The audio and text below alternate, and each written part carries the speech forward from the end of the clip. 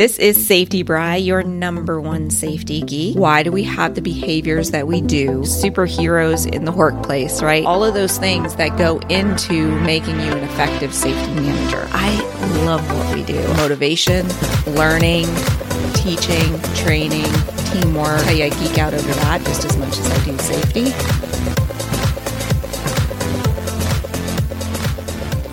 Hello, hello, hello, all my safety friends. How are you today?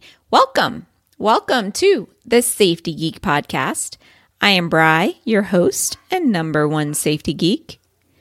And if you hear the dog barking, that is Reese, who just cannot stop barking at the people building the house behind me.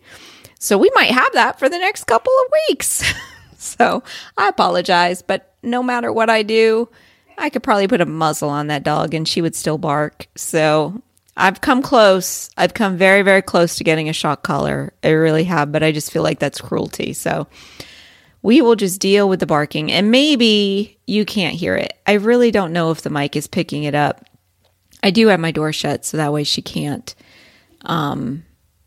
be right next to me barking, which I know is what she wants to be doing. So anyway, craziness ensues in the Safety Geek household. I cannot control my puppies. And here I am trying to tell you how to change behaviors of people. I can't even change the behavior of my puppy. Life. Alrighty. So let's get on to our topic for today, which is a safety team of one and how do you manage it? I don't know about you, but I know that my last 12 or 13 years was basically spent as a safety team of one. And I got spoiled because one of my first jobs within safety was in a department that we had. I was the safety director. I had 2 administrative assistants. I had 2 or 3 safety managers. And then I had like 6 driver trainers as well. It was mainly a transportation company. It had lots of different divisions, but the biggest one was transportation. So I went from having this big team, which we had 22 locations we were in charge of. So that kind of makes sense. But going to an operation of 450 employees and me being the only safety manager. And one of the things that I tackled was, how do you manage that? And it's actually a pet peeve of mine. It really is, because with that many employees, if you look at the quality department, whatever your quality looks like, whether it's food safety, lab quality, whatever, the quality department generally has multiple people.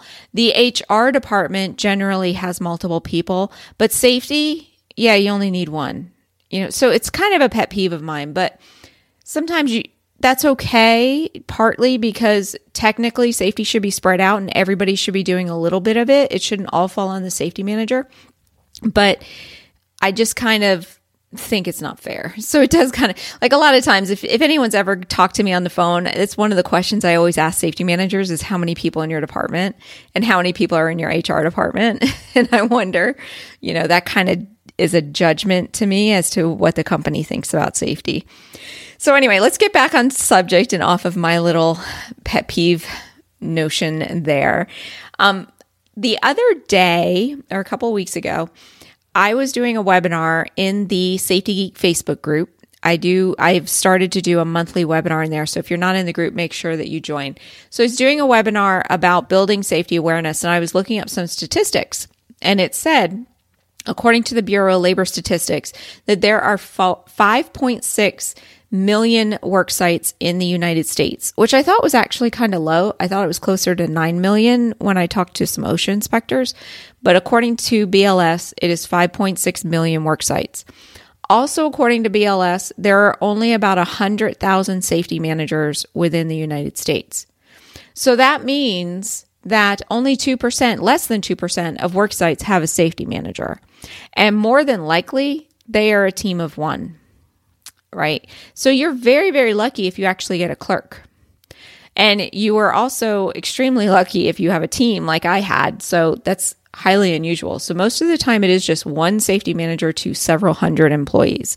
What is so strange about this is that the work really never changes. Whether you have, hundreds of employees or 50 employees, the work really never changes. And I used to say to people when I started in safety, I was like, if you have a work site of 200 people, you should have a dedicated safety manager. And over the years, that number has actually reduced in my head, like in the last 20 years, to the point now that I go, if you've got, 30 or 40 employees, you should have a dedicated safety manager, because the workload doesn't change. Whether you have 30 employees or you have 800 employees, there are certain tasks that have to be completed for a well-run safety program regardless.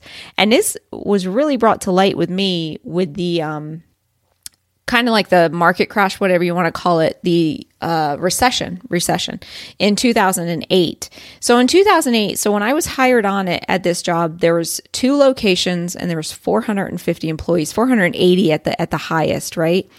And in 2008, we shut down an entire location and then also let go of most of the staff in the other location. So we lost most of our staff.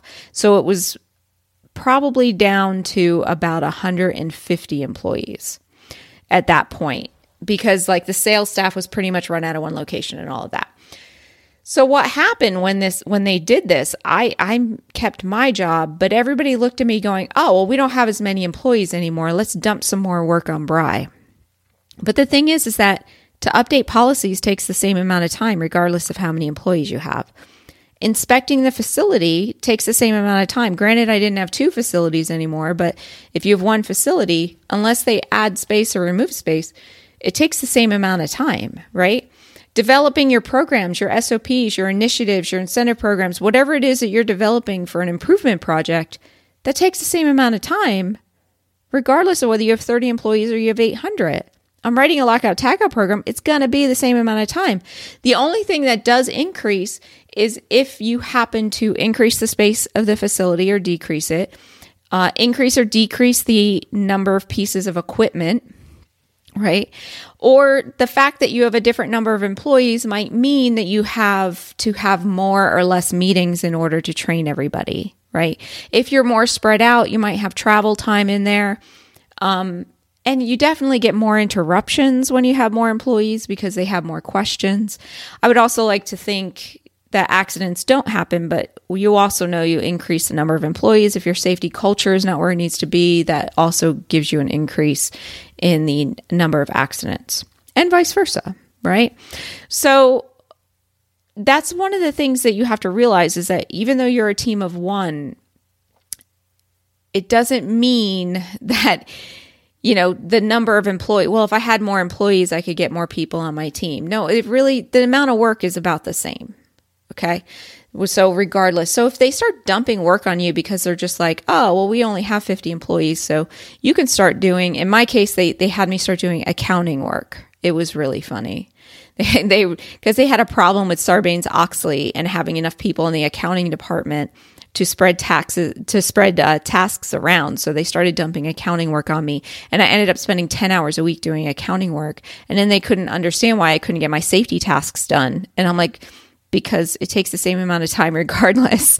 And you are giving me more work. But anyway, so what I want to tell you about is some techniques and some things to think about when you are a team of 1 in order to work more efficiently so that you can get it all done and get it all done smoothly and save your sanity. All right. So first thing I want to tell you about is what's called Pareto's Principle. Some people call this the 80-20 rule. But basically what Pareto's Principle says is that for every event or pretty much anything that you do, 80% of the effects come from 20% of the causes. That means that if you're looking at sales, 80% of your profits come from 20% of your customers.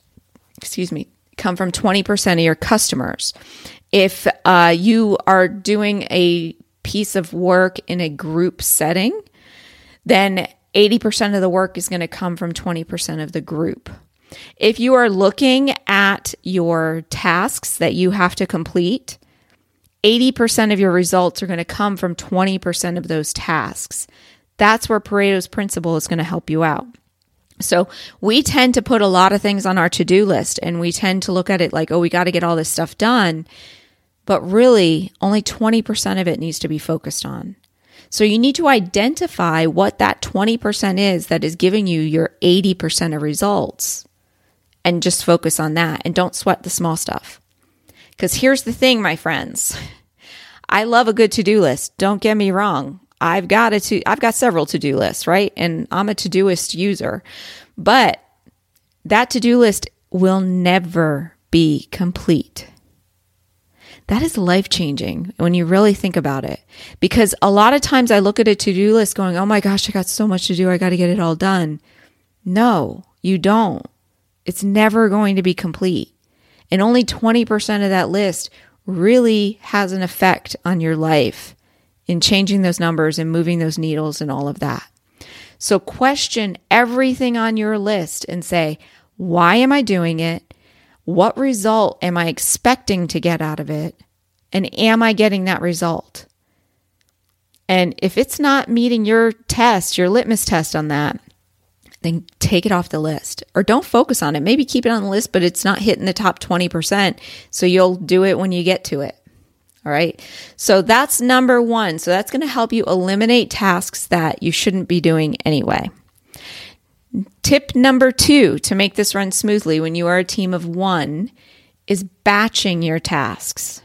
So now that you've got your task list and everything that you do kind of down to stuff that you say, this is the 20% that I need to do, group all those tasks by similarities.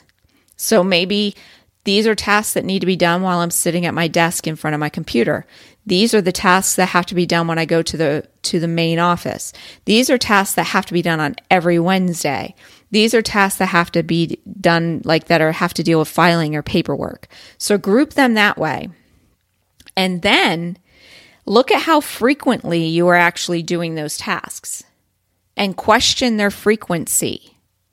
Because you might not have to run that report every week. Maybe running that report every 2 weeks will be just as good, and it will help eliminate some of those tasks.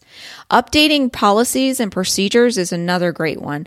I used to be adamant that they had to be updated every year, when in fact you can go every 2 to 3 years, especially if you have a program that's running smoothly. So I'm a fan of 2 years now, but if somebody was doing 3 years, it wouldn't bother me either. I wouldn't go much more than 3 though. So look at your frequency of that you're doing things. Okay, so what you're going to do is try to get these tasks batched together so that when you're sitting at your computer, what tasks am I going to do? And I'm going to do everything related to computer work all at once. Everything that I have to do facing this computer is going to get done all at once. Because here's the thing, the way the brain likes to work is that it likes to be efficient. And if you are task switching, going, I'm going to do some filing, I'm going to check my email, I'm going to, run outside and do an inspection, it doesn't like that. But if you sit down and go, okay, I have to update my lockout tagout program, I want to update my list of authorized people for lockout tagout, I want to look at my training materials for lockout tagout, all those have to be done on your computer, right? You can do that just sitting there. You will get through it quicker and faster, and it gives you more efficiency, right? Which is what quicker and faster mean. I know I'm kind of repeating myself. But anyway, your brain likes that. So you have to make sure that you stay on task and you complete it until the end. Like if you didn't finish updating your lockout tagout policy because you got interrupted and you had to walk away from your desk, it is going to take your brain so much longer to get back to this point that you were when you go back to work on it. And I know a lot of people out there are like, no, I can multitask with the best of them. Multitasking is a myth, and I would love to show you how it is a myth one day, but I can't do that on an audio version. But anyway, it's not true. Your brain does not like task switching. They've proven this over and over again. And I will tell you for a fact that when you remain on one project and focus on that project all the way to completion, you will get it done a heck of a lot quicker than you thought that you would. So that's why we're going to group tasks by similarities. So when you're sitting at your computer, you're going to do all the computer work.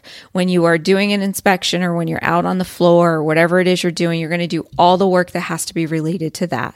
If somebody hands you paperwork, it just goes into the paperwork file. And then when it's time to do paperwork, that's when you're going to do the paperwork. Just because somebody hands you a paper to be filed or something to be looked at, it doesn't mean you have to look at it right at that moment. That's what inboxes are for. All right. And a lot of people feel like, no, I want them to know I take priority over it. They want to know that it's important. Your time is important. The results that you get are important, not reading that memo right then and there. The same goes for email. I check my email twice a week.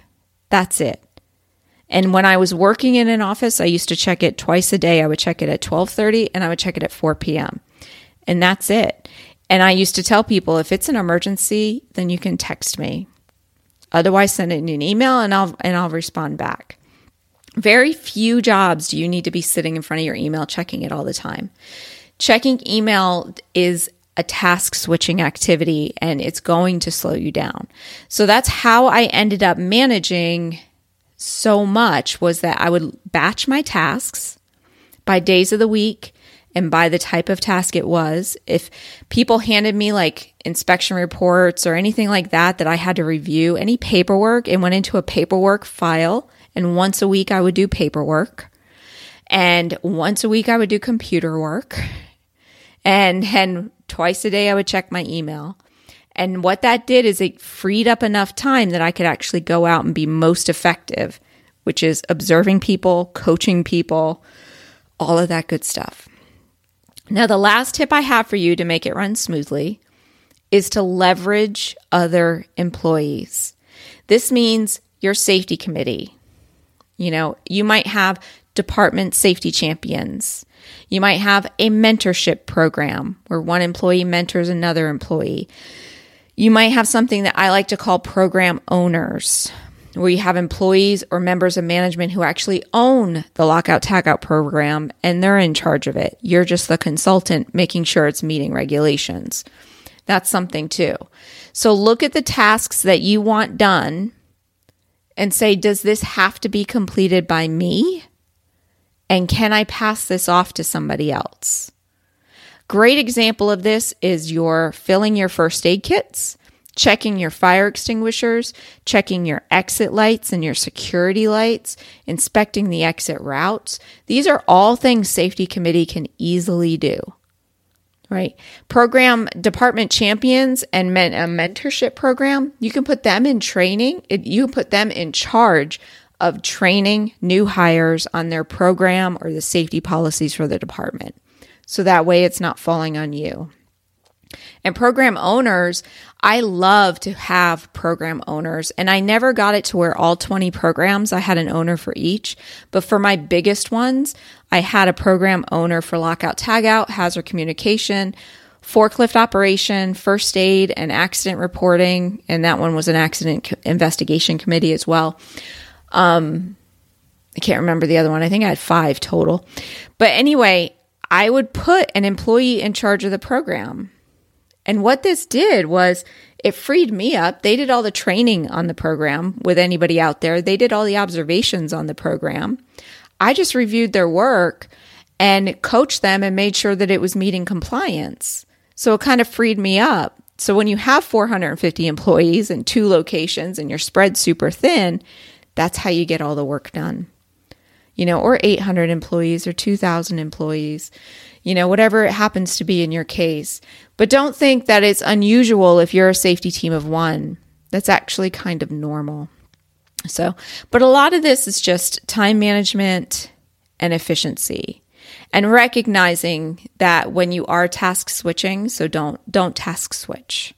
Just stay on one task until completion. You'll get a heck of a lot more done. All right. So kind of a short one for you today, guys. I hope you enjoyed that. Stay warm out there. I know winter is coming. So you guys have an amazing day. Thank you. Bye-bye.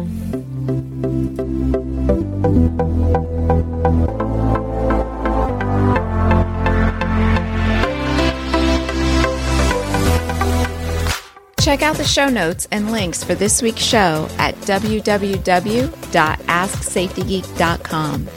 Hey, did you know that there's an Ask Safety Geek Facebook group? You can find it on the Safety Geek page at facebook.com/AskSafetyGeek. Be sure to join the group where we share safety manager stories and best tips and tricks within the community.